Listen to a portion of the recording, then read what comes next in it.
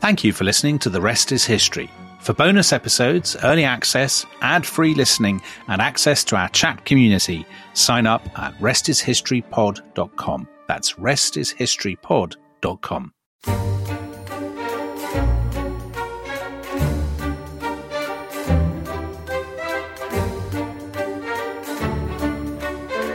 Well-sealed windows. No other country can make such well-sealed and nice windows.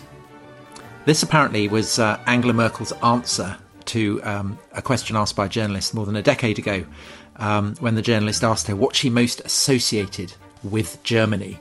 And that's the kind of detail that we expect in a column from The Rest is History's top pundit, Dominic Sambrook, who is here with me.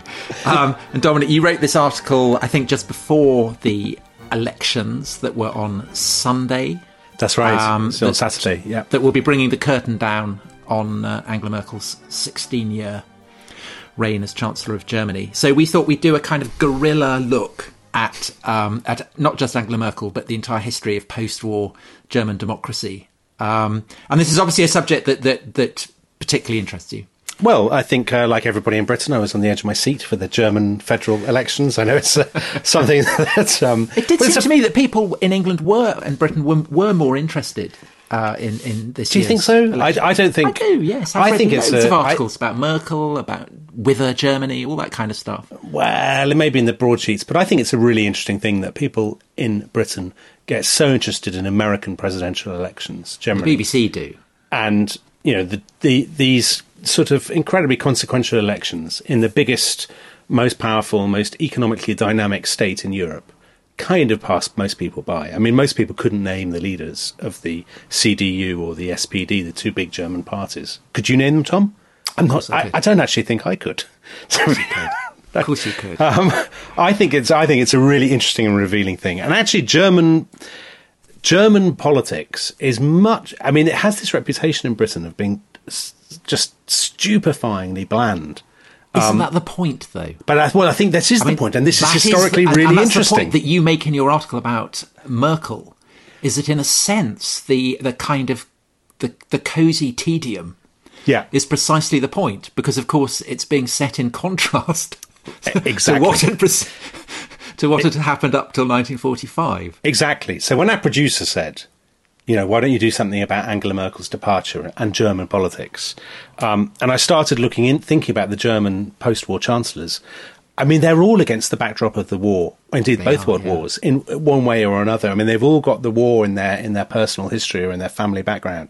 And actually, it turns out to be colossally more interesting than you think. And the blandness, the ordinariness, and the humdrum nature of German politics is, as you absolutely say, it's part of the point. It's deliberate. And, of course, Merkel has the communist period growing up in East Germany as well. So all the chancellors have, as this kind of backdrop, the experience of fascism and communism. Exactly. So I think what we should do, Tom, is rattle through the chancellors first. So to give people a sense of the context, because I think that's really important and interesting. And then probably in the second half or so, we'll see how we do. We can get on to Merkel. How does that sound? That sounds an excellent plan. Okay, so I'll kick off. Germany in 1945, actually, just to think about the facts and figures of it is astonishing. So there's 5 million people dead. There's 9 million men in Western Allied or Soviet prison camps. So Germany is, you know, to an extent that we in Britain, with our sort of, you know, we sort of get very misty-eyed about Coventry Cathedral and the Blitz and all this sort of stuff. But this is a completely different order of magnitude of destruction, but also of kind of a moral destruction, you know, this sort of moral humiliation. The country is on the verge of being divided. Yeah, it's about to be divided between sort of Allied and Soviet zones. In Berlin, 4,000 people are dying every day of disease in the second half of 1945. So the Germans call this Stunde Null, so 0 hour. But they mean that in that's got a kind of ambiguous meaning, because on the one hand, it means kind of they're absolutely in the depths of degradation and despair. But at the same time, they like to think of this, and it's projected to them as a clean break with the Nazi past, which is a bit of which is a complete myth, actually, because as we'll see, there are tons of Nazis around they don't all disappear No, and one of them becomes Chancellor. Becomes Chancellor, exactly. Yeah, we'll come to him. But Dominic, have you read this new book that's just come out in English by Volker Ulrich, who wrote a great biography of Hitler? 8 Days in May, How Germany's War Ended. So I haven't read this. Have you read this, Tom? I have. I actually just read it just before the idea for this podcast got suggested, which is why I was ready to say, yes, okay, let's do it. Because, it's full of, it's brilliant. It's kind of pointillist depiction of the last 8 days between the suicide of Hitler and the kind of complete surrender of Germany. So it's the kind of Dönitz government, isn't it? Yes, so Dönitz is kind of supposedly in power, but you have all these kind of little portraits of different people, say people from the Nazi regime, people who are its victims, and Germans who were opposed to Nazism. So you get these portraits of various people who will become leading players in the history of the Federal Republic. One of whom, of course, is Konrad Adenauer, who will become the first Chancellor of the Federal Republic. But there's an amazing description of how he gets brought by the Americans to become mayor of Cologne. And he sees the cityscape of Cologne, and it's absolutely flattened. The cathedral is, devastated. Buildings are totally, and he can't comprehend how the city could be rebuilt. And the Americans say, no, we must, you must rebuild it. And so he puts his shoulder to that particular wheel. But the sense that even Adenauer, who plays such a crucial role in getting Germany back on its feet, his first instinct is to say it can't be done. Well, this is the extraordinary thing. So there's another book that I read called came out this year, also translated into English, called Aftermath by a guy called Harold Jena. And he talks in that book, it's basically the 10 years after the war. So a lot of it is about denazification and the lack of and so on. But he has a whole chapter about rubble. And basically there is so much rubble, so many buildings have been destroyed, that clearing it up is the work of years. And it's this colossal kind of national effort. To begin with, it's the women who have to do it. Right, exactly. Because all the men are away. Because all the men are in. I mean, it's an absolutely mind-blowing story, which doesn't really get told in the West. Because it's, we won, the Germans lost, hurrah, hurrah, end of story. And in Germany, the way they told that story themselves was pretty distorted. So in his book Aftermath, Jena says basically they repressed all memory of everything they'd done, or we repressed rather, he says. And he says we coped by casting ourselves as victims. But having said that, I mean, there are heroes. And I think Adenauer does rank as a hero, doesn't he? So Adenauer is the let's get into him. He's such a titanic figure. So when the Germans had a competition called Unsere Besten, they had a big vote where 3 million people voted. It was the equivalent of the Great Britain's contest that the BBC had at the beginning of the 21st century, to find the greatest German in history. And Adenauer won. Do you know who came second? You'd like this. Well, I'm guessing who didn't come second. Yeah, he was banned. Goethe. No, Martin Luther. Oh, excellent. Yes, Karl Marx came third, interestingly. Anyway, Adenauer. So Adenauer is an extraordinary man. He is ridiculously old when he takes office. So he becomes Chancellor in 1949. This is when West Germany is finally up on its feet. He's 73 years old. He was born in 1876. Yeah. And he'd been you say about the Americans making him mayor of Cologne. He'd been deputy mayor of Cologne in 1909. I mean, imagine a man who'd been in politics in Britain. He'd been mayor of Cologne from 1917, hadn't he? Yes, he had. Up to the Nazis taking power. So you'll like him, no doubt, because his religion is very important to him. Absolutely. He's a Catholic. He's a Rhinelander. He's been part of the Centre Party. I mean, the great formational moment in Adenauer's political development was Bismarck's Kulturkampf against the Catholic Church. And he hates the Prussians as a result of this. Well, Dominic, would you... I mean, I know that I kind of bring this theme up every time, but would you not say that looking at the history of post-war Germany, the Catholic and Protestant dimensions to it are actually incredibly... And even looking at the electoral map, we're recording this on Monday, so the day after the election, and you have this kind of... The CDU, the Conservative Union founded, that Adenauer kind of led from the beginning, so very Catholic... kind of concentrated in the south, where historically Catholics have been concentrated, and the SPD in the north. Yes. Yeah, so absolutely. Kind of much more Protestant and Lutheran. And actually, when I went through this doing the doing the chancellors, I wrote down next to each one, Catholic or Protestant. And it's funny how it always points it out in their... All biographies of them always mention it because it's so foundational in German politics. That Catholic... So Adenauer hates Prussians because he sees Prussians as Protestants, anti-Catholic, all these kinds of things. It's why he's actually quite keen on the idea of setting up West Germany. He's actually not... In some ways, he's actually not that bothered about losing East Germany because it's full of Prussians and he hates them. And he blames them for Nazism.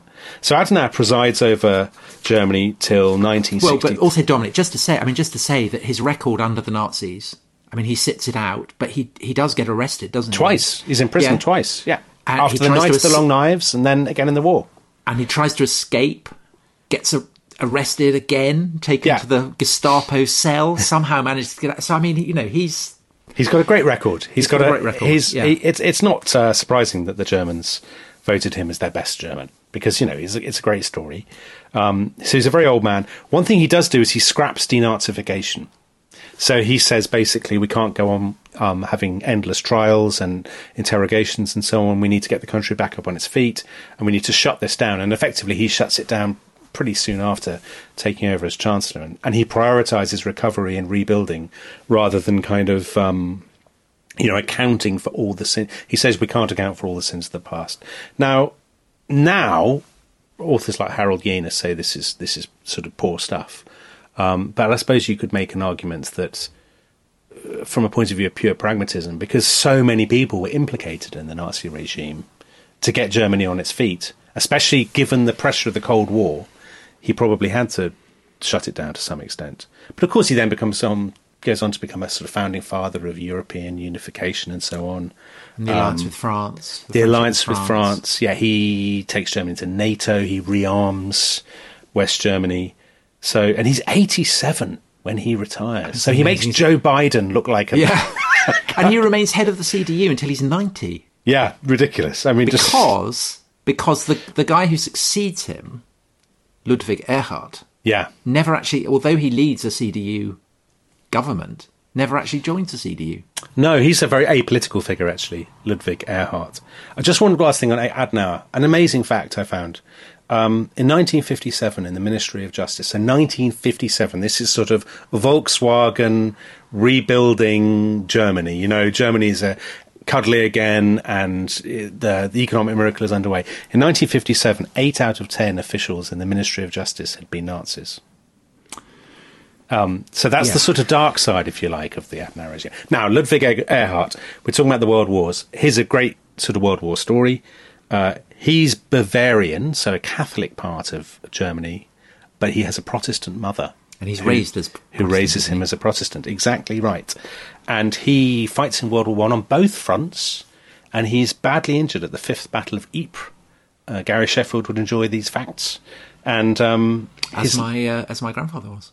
Really? Mm. But your grandfather didn't become economics minister in a post-war German government. No, so that a notable man, no doubt, in his own right. But, yes.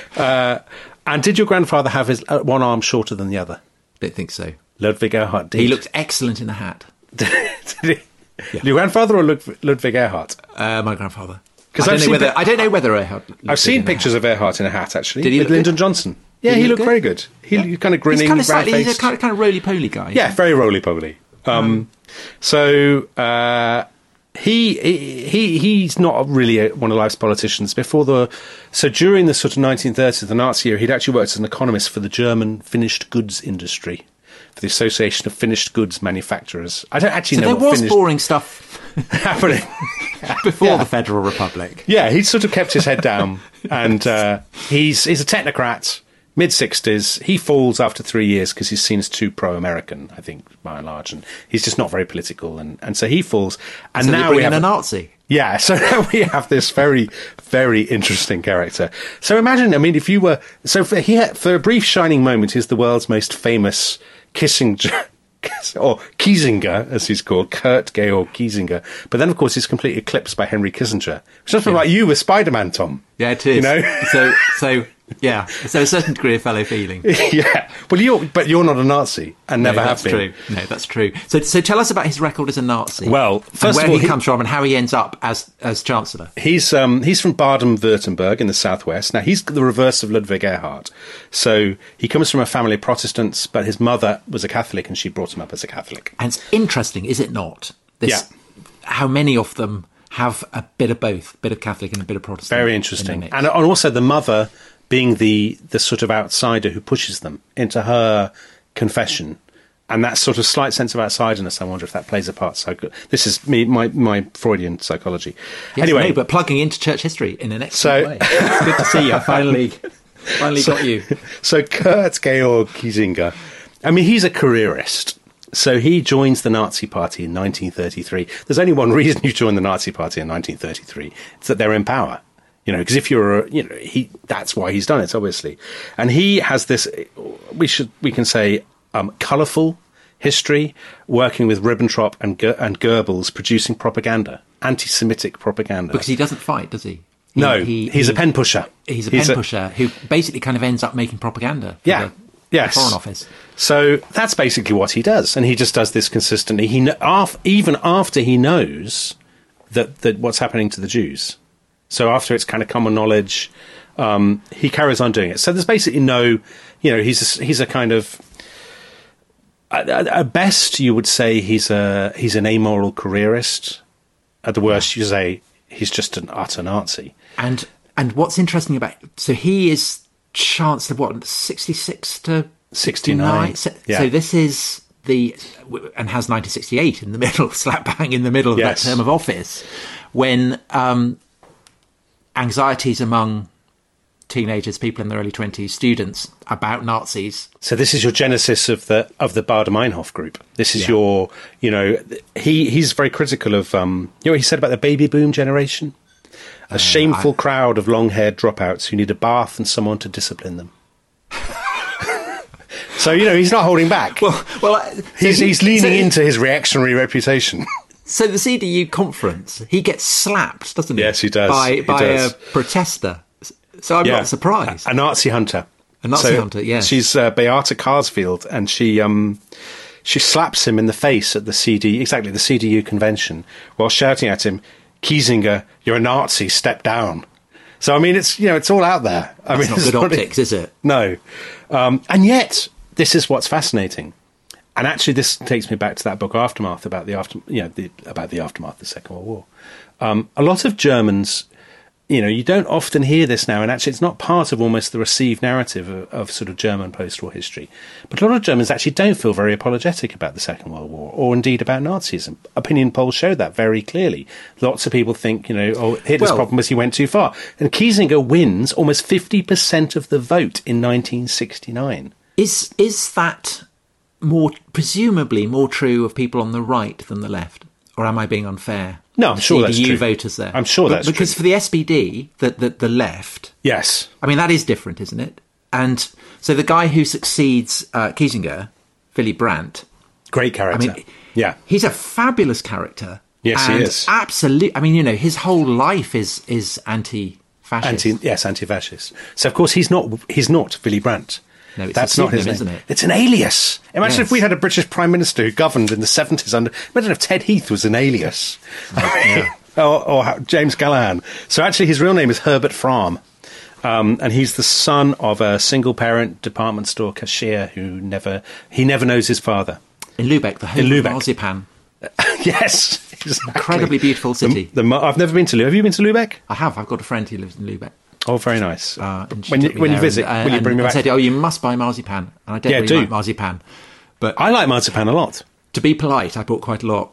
When you next go, please bring me back some Lübeck marzipan. Anyway, we're getting off piste. So Willy Brandt, he's a socialist. He's, a card-carrying, absolute sort of quite hard left in the standards of the 20s.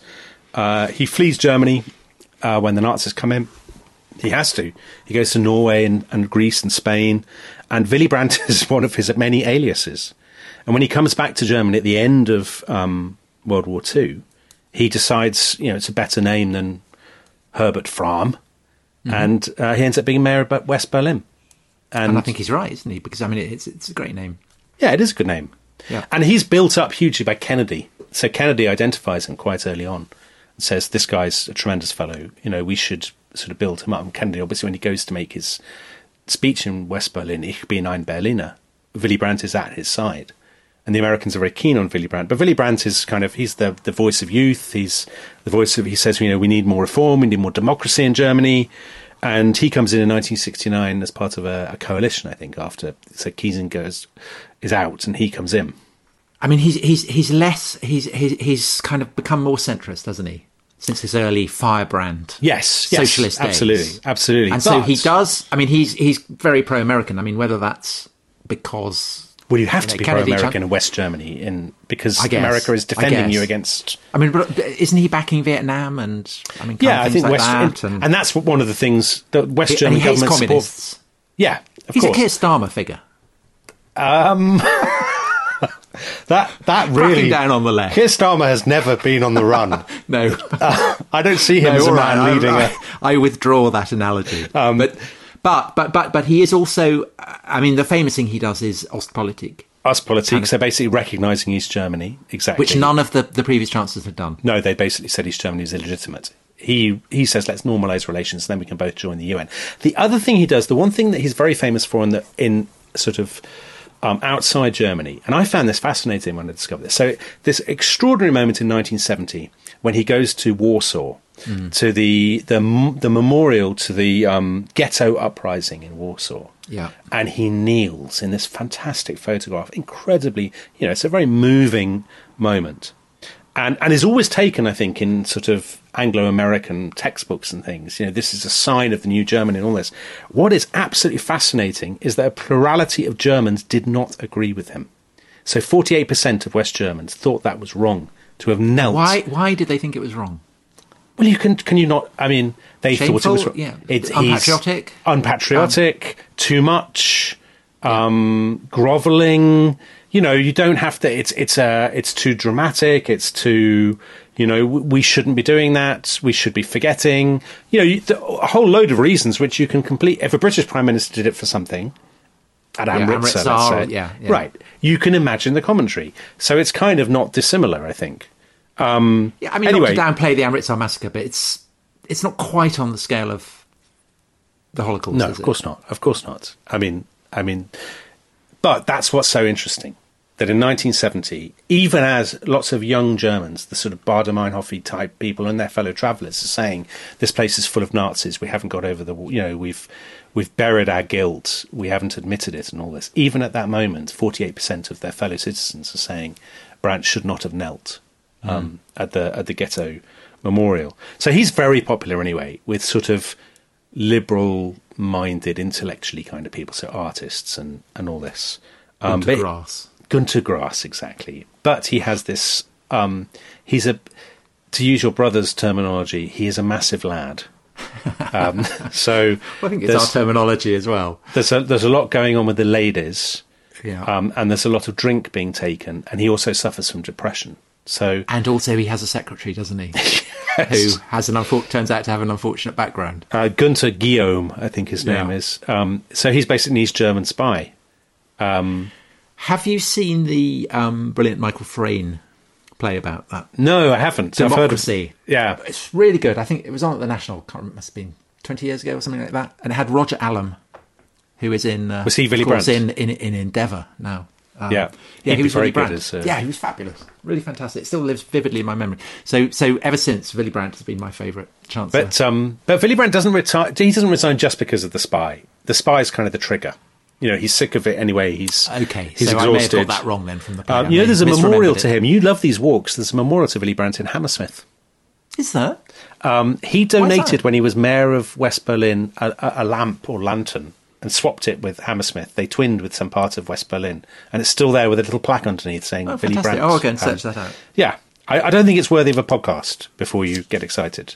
No, but possibly worthy of a little stroll. Okay, very good. Yeah, I'll have a look. Do we have time for one more before the break, do you think? Well, I think we should whistle through, because I think that the later ones will be kind of escalatingly more familiar. We're about to get into my favourite one, though, Helmut Schmidt. Helmut Schmidt, he was a Nazi as well. Well, I think you're being harsh. So he literally joined the Wehrmacht in 1937. Wait a second. So he was in the Hitler Youth. He was kicked out of the Hitler Youth for not being a Nazi, for being anti-Nazi. For being arrogant, I thought. But then it's very ambiguous because he's then back in the Hitler Youth, and there are reports from his superiors saying he's a great Nazi. So he's a teenager. He's dithering. He doesn't know what he is. We've all been there. He's wrestling with his ideological convictions. Yeah. But yes, he has an amazing war. He fights on the Eastern Front. He's at the siege of Leningrad, and on the drive on Moscow. Yes, he's at the trial. The evidence is stacking up here. But he's a German. He's in the German army. I mean, he's about 12. I don't know. I mean, he's signed up to the German army. He's attacking Moscow. He's laying siege to Leningrad. He's at the trial of the Stauffenberg conspirators, but not on trial. He's just watching. And then he fights at the back. And that, I gather, is what changed his Is that mind. Right? I didn't know that. I didn't know that he goes there, and I think this is from Ulrich's book. Yeah, that he attends this hearing of the conspirators against Hitler, and it's only then that he realises that the Nazis are criminal. And he says this himself, apparently, in an interview that he did later in life. Too late, Schmidt added. He'd realised that's too late. Yeah, so I think he was. So he was compromised, and then he kind of...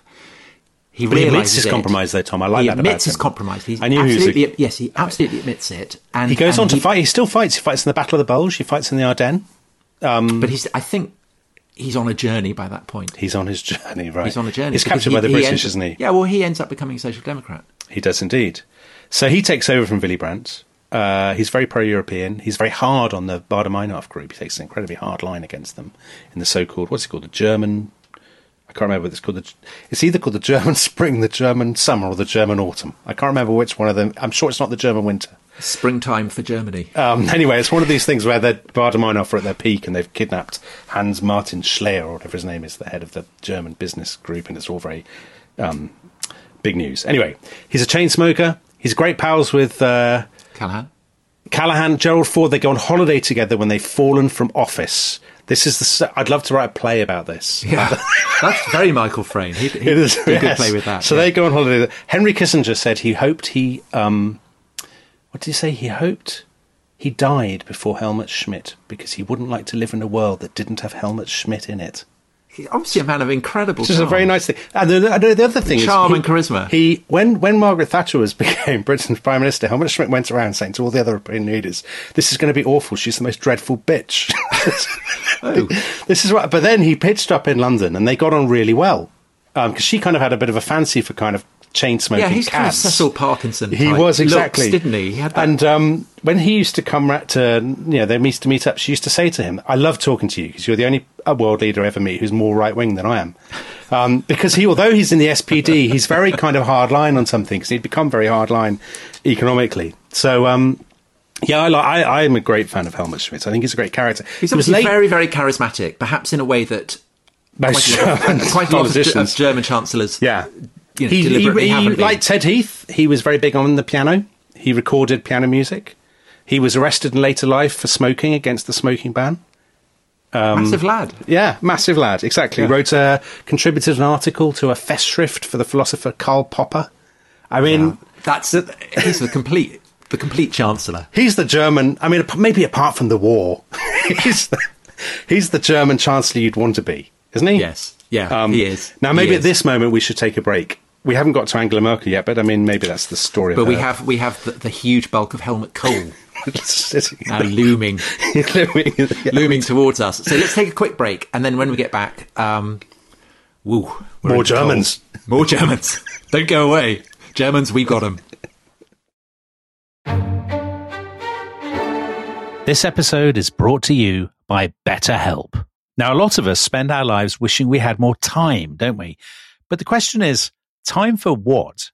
If time was unlimited, how would you use it? Well, Dominic, you'll know that my great love is cricket, and cricket is a sport that notoriously takes up a lot of time. So imagine if I had even more time, just how brilliant I would be. And I've worked out that the best way to squeeze things into your schedule is to know what's really important to you. so that you can make it a priority? Well, Tom, therapy can help you figure that out. A therapist can guide you through the process of defining your values and understanding your priorities, so you'll know what things you can spend your time on that will really fulfill you. Otherwise, you'll always be wishing for more time. So if you're thinking of starting therapy, give BetterHelp a try. BetterHelp offers convenient, affordable online therapy that comes to you. Just fill out a brief questionnaire to get matched with a licensed therapist and switch therapists anytime for no additional charge. Learn how to make time for what makes you happy with BetterHelp. So visit betterhelp.com/restishistory today to get 10% off your first month. That's BetterHelp,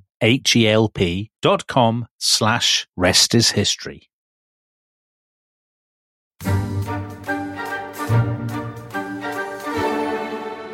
Welcome back to The Rest is History. Today I read on Twitter from a satisfied listener to our James Bond podcast that what was great about The Rest is History's Bond podcast was that it wasn't full of the flippancy and cliches that you get from so many podcasts. Whether people will say that about this podcast, about post-war German politics, remains to be seen. But as Tom said, we now confront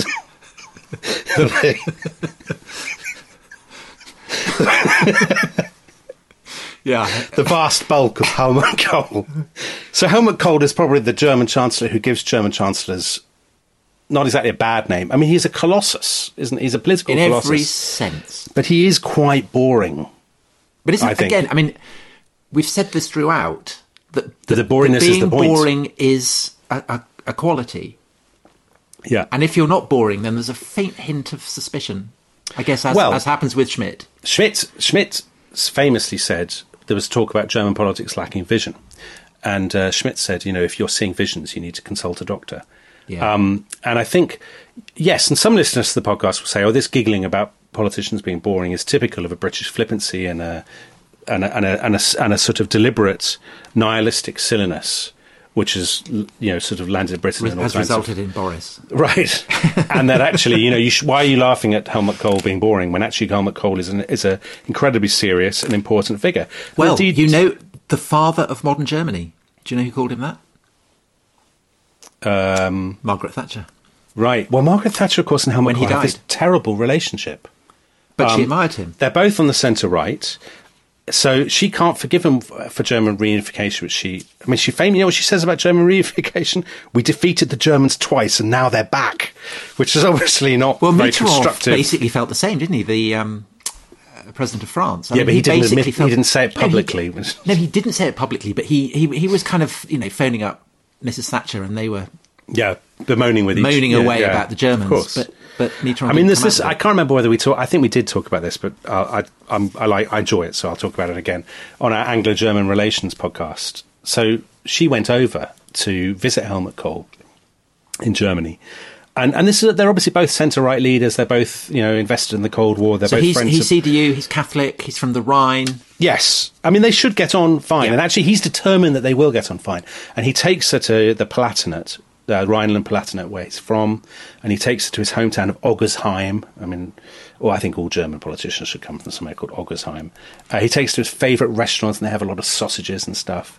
And then he takes her to the cathedral in Speyer, in the Palatinate, where 8 Holy Roman emperors are buried. Yeah, I've been there. Have you? Is it a good cathedral? Oh, it's fantastic. Yeah, I mean, if you love 10th and 11th century German history, there's nowhere better. Which I do. Yeah. I took children there. And he takes. Did you? God, well, you should have gone with Margaret Thatcher. So Helmut Kohl. So he takes her in, and while they're behind a pillar or something, he says to Charles Pohl, her foreign policy guy, he says, "This is really important for me, this is the quote, it's absolutely crucial that Mrs. Thatcher knows I consider myself a European first and a German second." And he takes her around, he shows her the tombs and all that, and then she leaves. And the first thing she says is, "My God, that man is so German." And of course he is very German. Yeah. And he wouldn't work in Britain, but he works in Germany precisely because of the lack of colour, lack of vision, all of those kinds of things. But to Mrs. Thatcher's credit, I think the father of modern Germany. She wouldn't just say that. No, she didn't. Well, he is the father come of out modern with Germany. guff, and clearly she could recognise, despite the fact that she didn't like him in the way that she'd obviously liked Schmidt, that he was a titanic figure. Yeah. Which he clearly was. Because because he is the Chancellor who presides over the reunification of Germany. And they do it so quickly, within a year. So quickly and effectively and efficiently. And I mean, it's very costly at the time, costly for everybody. It's costly for East Germans because they are disadvantaged, they're economically disadvantaged and so on. But, in the long run, it obviously worked and turned Germany into the powerhouse that it now is. There's an argument that had he delayed and delayed, people would have started to find objections and so on, but he really went for it. For a very kind of stolid-looking man, it was an act of almost swashbuckling kind of decisiveness.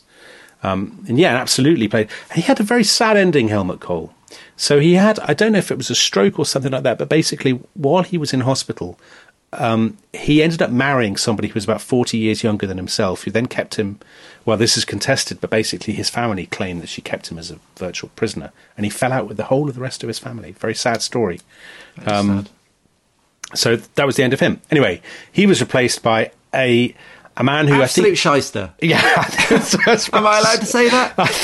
Absolute. So Gerhard Schroeder really shouldn't be a German politician. I mean, he's a British politician. Yes.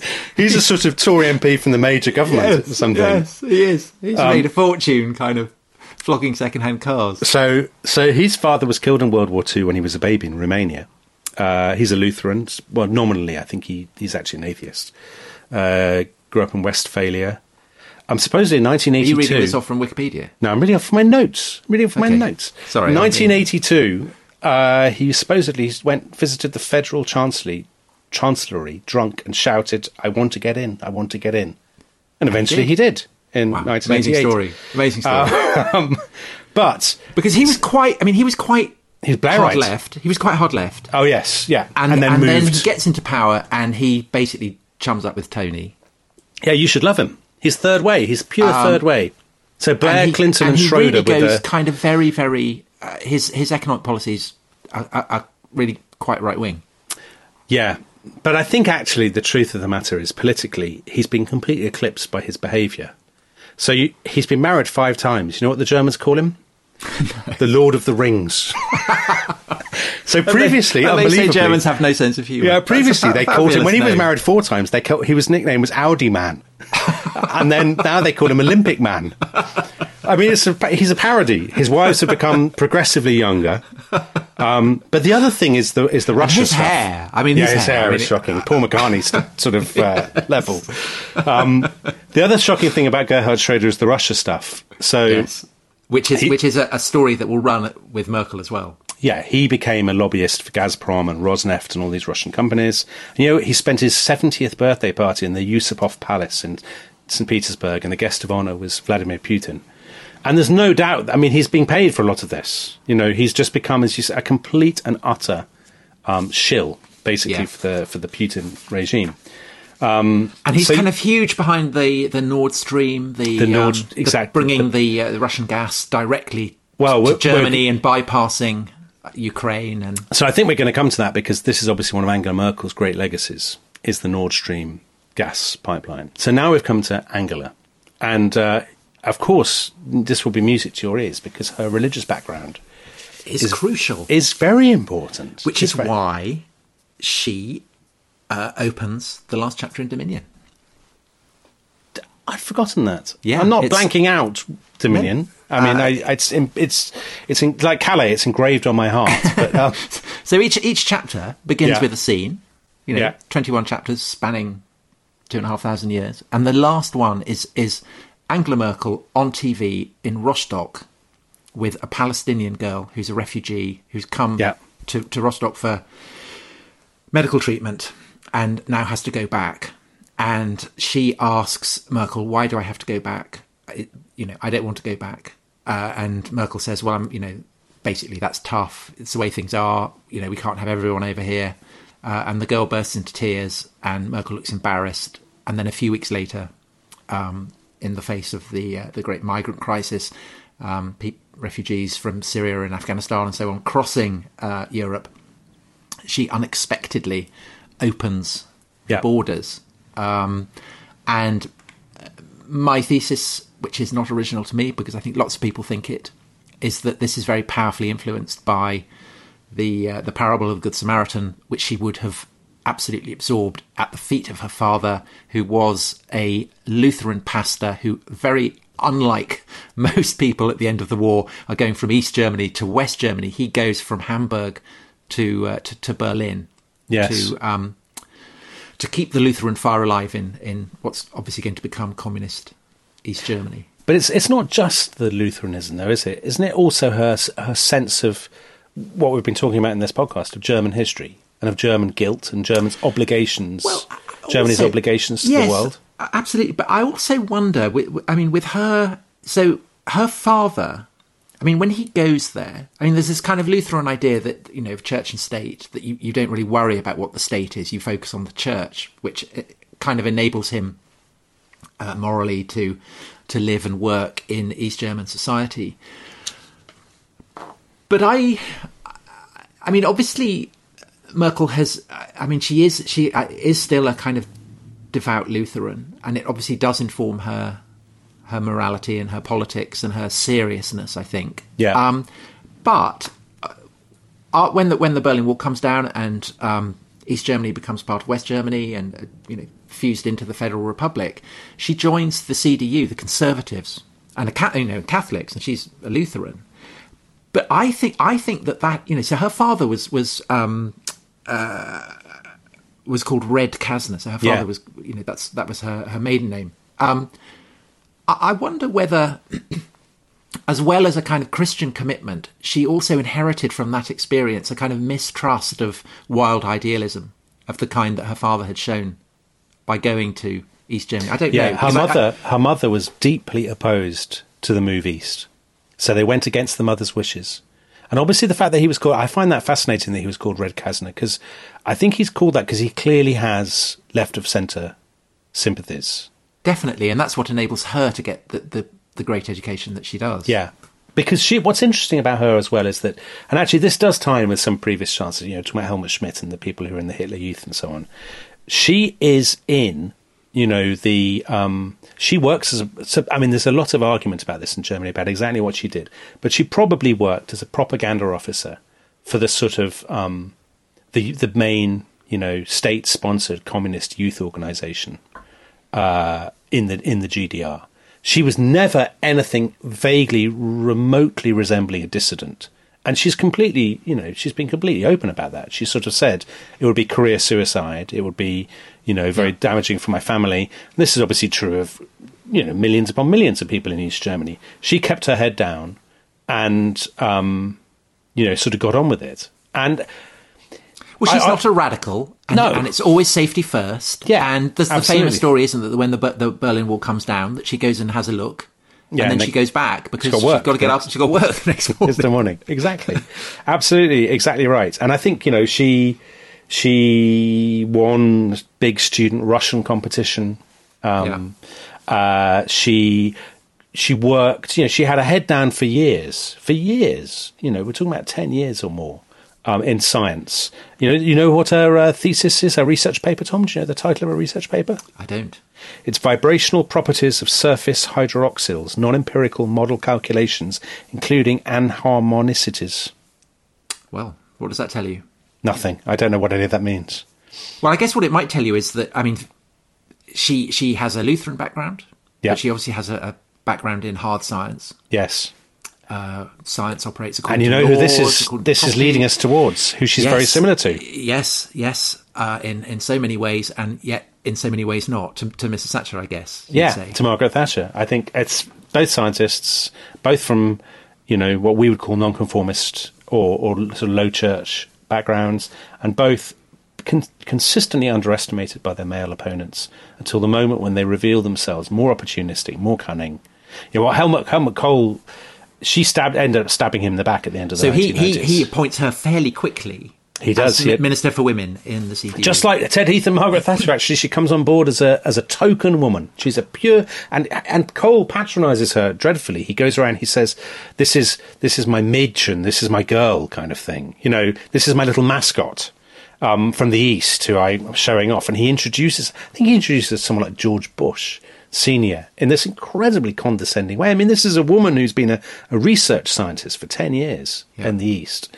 And then, quietly all the time, people call her the snake in the 90s. But the contrast with Mrs. Thatcher is that Mrs. Thatcher kind of made a virtue out of, the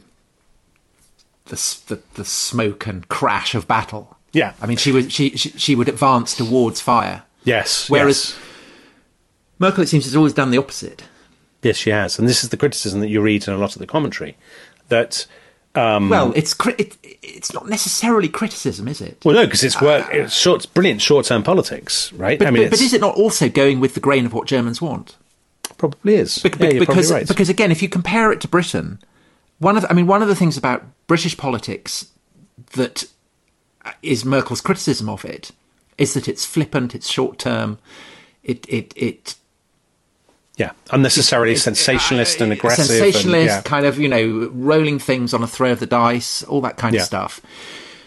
Which you might say reflects the fact that Britain didn't undergo a fascist dictatorship, wasn't kind of, defeated in 2 world wars, wasn't divided, didn't have, a quarter of the country under communist dictatorship. So Britain is able to kind of treat recent history in a faintly flippant manner. Yeah. In a way that Germans can't and shouldn't. That's absolutely right. Yeah, absolutely right. That she has... How would you not have that sense if you'd grown up in East Germany? And if you'd grown up with that, the experience of the 2 world wars, the Holocaust and so on, Nazism, hanging over you, as all Germans have to this day, the interesting question, I suppose, is when that runs out. When will German politics become flippant? And so if you think of Johnson with his kind of ironic, postmodern, yet also faintly serious identification with Churchill. Yeah. But it's all a bit of a joke. It's a kind of Oxford Union debating pose. Yeah. And you contrast that with the palpable influence that the experience of growing up under a communist dictatorship has had on Merkel. The difference in seriousness is obviously immense. I mean, who is to say, perhaps, extreme seriousness can be overdone? Because I do think, obviously the Johnsonian approach is all about let's create chaos, let's throw the dice, let's see what happens. And as the queues at petrol stations grow, we can see what some of the consequences of that might be. But equally, I suppose one of the criticism of Merkelism would be that she's incredibly reactive. Yeah. Is that fair? I mean, I think it probably is fair. She waits for crises to blow up, and then she kind of responds to them. Exactly. And she often responds to them in ways that aren't necessarily great. Well, a classic example would be the Eurozone. So, if you're listening to the podcast from Portugal, Ireland, Greece or Spain, your take on Angela Merkel might be very different from, somebody's take in Germany. You would say she punished us, she made us clients of German manufacturing, made it impossible for us ever to be competitive because of the austerity put in place that came with the bailouts at the beginning of the 2010s. So yeah, I mean, I think there's a sort of fantasy, which by the way is brilliant politics.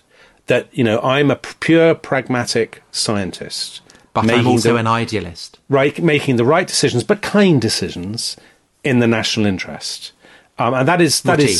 Yeah, the mutti kind of, yes. Exactly. I'm the nanny, You've mummy knows best. You've got to go to bed early because it's for your own good, because you've got school tomorrow. And it's slightly different. It's interesting that sort of, that female archetype. I mean, I think one of the great stories of politics, actually, in the last 30, 40 years is what a terrible time women politicians have. Well, she hates the nickname, doesn't she? And she does. And how subject they are to stereotypes. I mean, Margaret Thatcher was always seen as the nurse who gives you the really harsh medicine. I mean, she sort of embraced that herself. Or the doctor who prescribes, you need to have both legs amputated to save your life. Merkel, it's exactly the mother who tucks you up at night with kind of soothing words.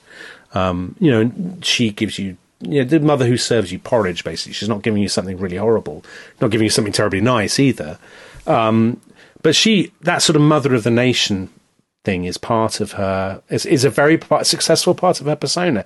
And actually, the contrast with Johnson, different political personas work in different environments. And when you've talked about this with Rome, with somebody like Nero, I mean, I know it's a ridiculous comparison, but different.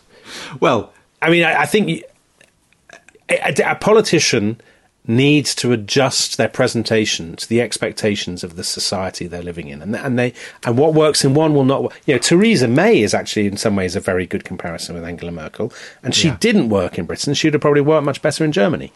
Yeah.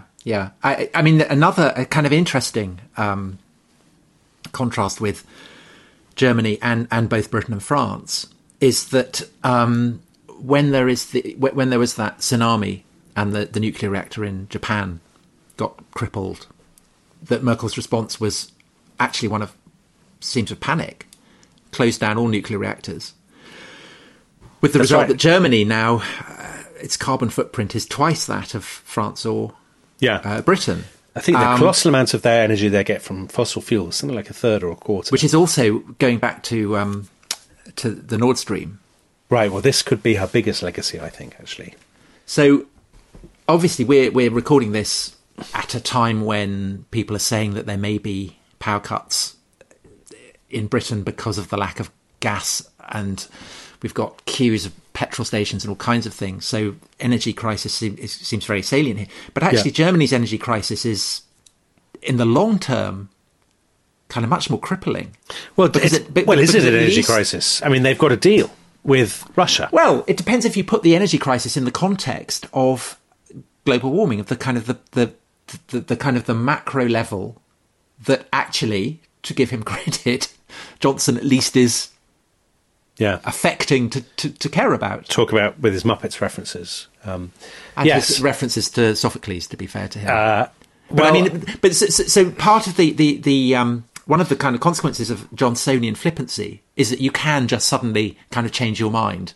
I mean, he was massively anti-green, and now suddenly he's going on about Kermit. Yeah, I think that's true, and I think there's all kinds of questions about that Nord Stream project. So for people who don't know, this is, as Tom said, this is this pipeline that goes basically from Russia to Germany. It bypasses Eastern Europe, the Baltic states. So what it does is it makes Germany dependent on Russian natural gas.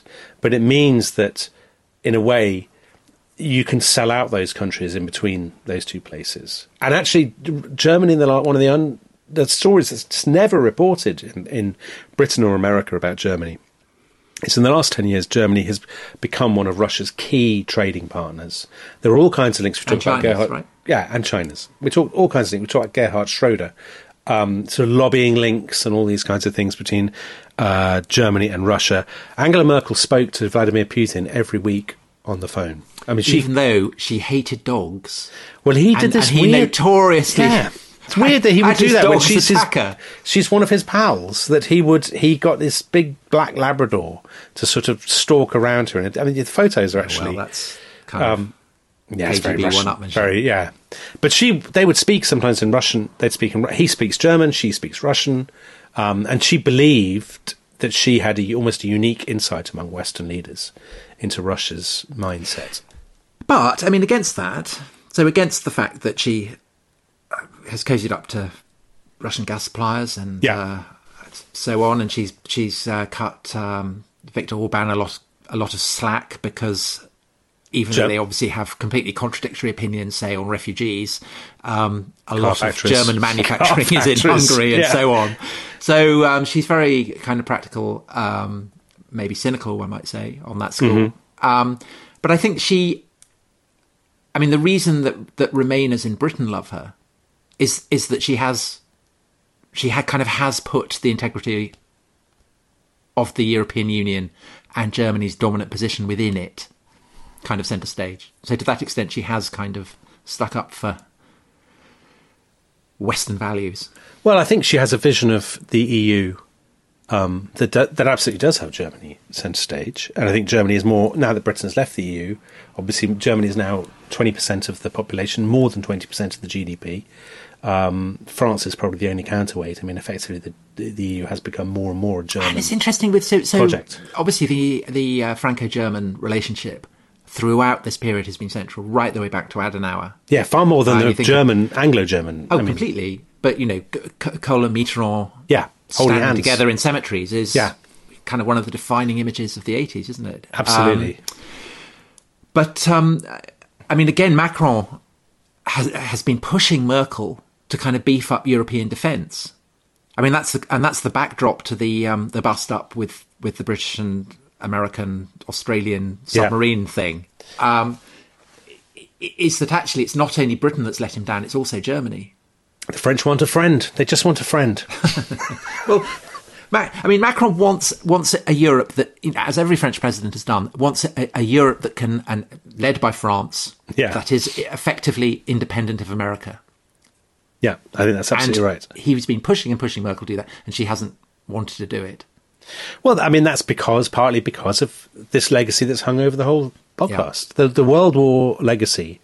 I mean, I know this seems like a parody of a sort of British history podcast talking about Germany. The kind of Basil Fawlty don't mention the war. But I don't think you can not mention it. I think it's absolutely, you visit Berlin now and it is still there. And what it gave Germans was a consciousness unmatched in I think in Europe of the sort of dangers of militarism, the damage that impassioned political rhetoric can do. I mean, just to describe the horrors that Germans endured in the 20th century, the dictatorships of left and right, you're in a different universe from anything in Britain, or indeed in France, actually, even with the occupation. The other thing that we haven't really talked about, and it reflects the fact we're definitely not a politics podcast, is of course that it's almost always dependent on coalitions. Yes. And we see that now that basically, the CDU and the SPD both got the same number of votes. And so there's going to be lots of horse trading, and so probably Merkel will remain Chancellor for weeks, maybe months. So you don't get the bear pit adversarianism. Yeah, and so that politics. Obviously also is a difference, and is a structural one, again, designed to keep the spectre of dictatorship at bay. That's not in any way a profound observation. No, I think it's a good observation. I thought we should kind of just chuck that into the mix. I think, do you know what, Tom? Have we sorted Germany out now? The producer said to us before we started, maybe 20, 25 minutes, and we've whittled on for an hour. So I think we should definitely call a halt. And I will go off to contemplate my signed photographs of Helmut Schmidt. And you can go and do whatever German activity seems to you fitting. I'm actually going to go and watch the Sopranos film. Oh, very good. Which isn't German at all. This is exactly the sort of louche life that the listeners will. It's the kind of lifestyle that I'm advertising on the Guardian. Talking of films, yes. We are doing a very exciting event, aren't we? Yes, we are. In the Odeon Leicester Square. At the Odeon Leicester Square. This is the first time we've spoken about it publicly on this podcast. It's on the 14th. We're going to be doing of November. 14th of November. We're going to be doing history and the cinema. Yeah, the cinema. In what could be more appropriate? And I don't think the tickets have yet gone on sale. Maybe they have. Maybe they haven't. Check our channels on Twitter. We will advertise the tickets. There are lots of them. We'd love to see as many listeners as possible. We should be talking about some very entertaining films, some controversial choices as well. Including one that I think I described as the worst portrayal of a bottom in cinema history. Well, if that's not enough to get you... Yeah. I mean, what else would you rather be doing on a Sunday afternoon? So, on that note, we will see you next time. Thank you for listening to The Rest is History. Bye-bye. Auf Wiedersehen.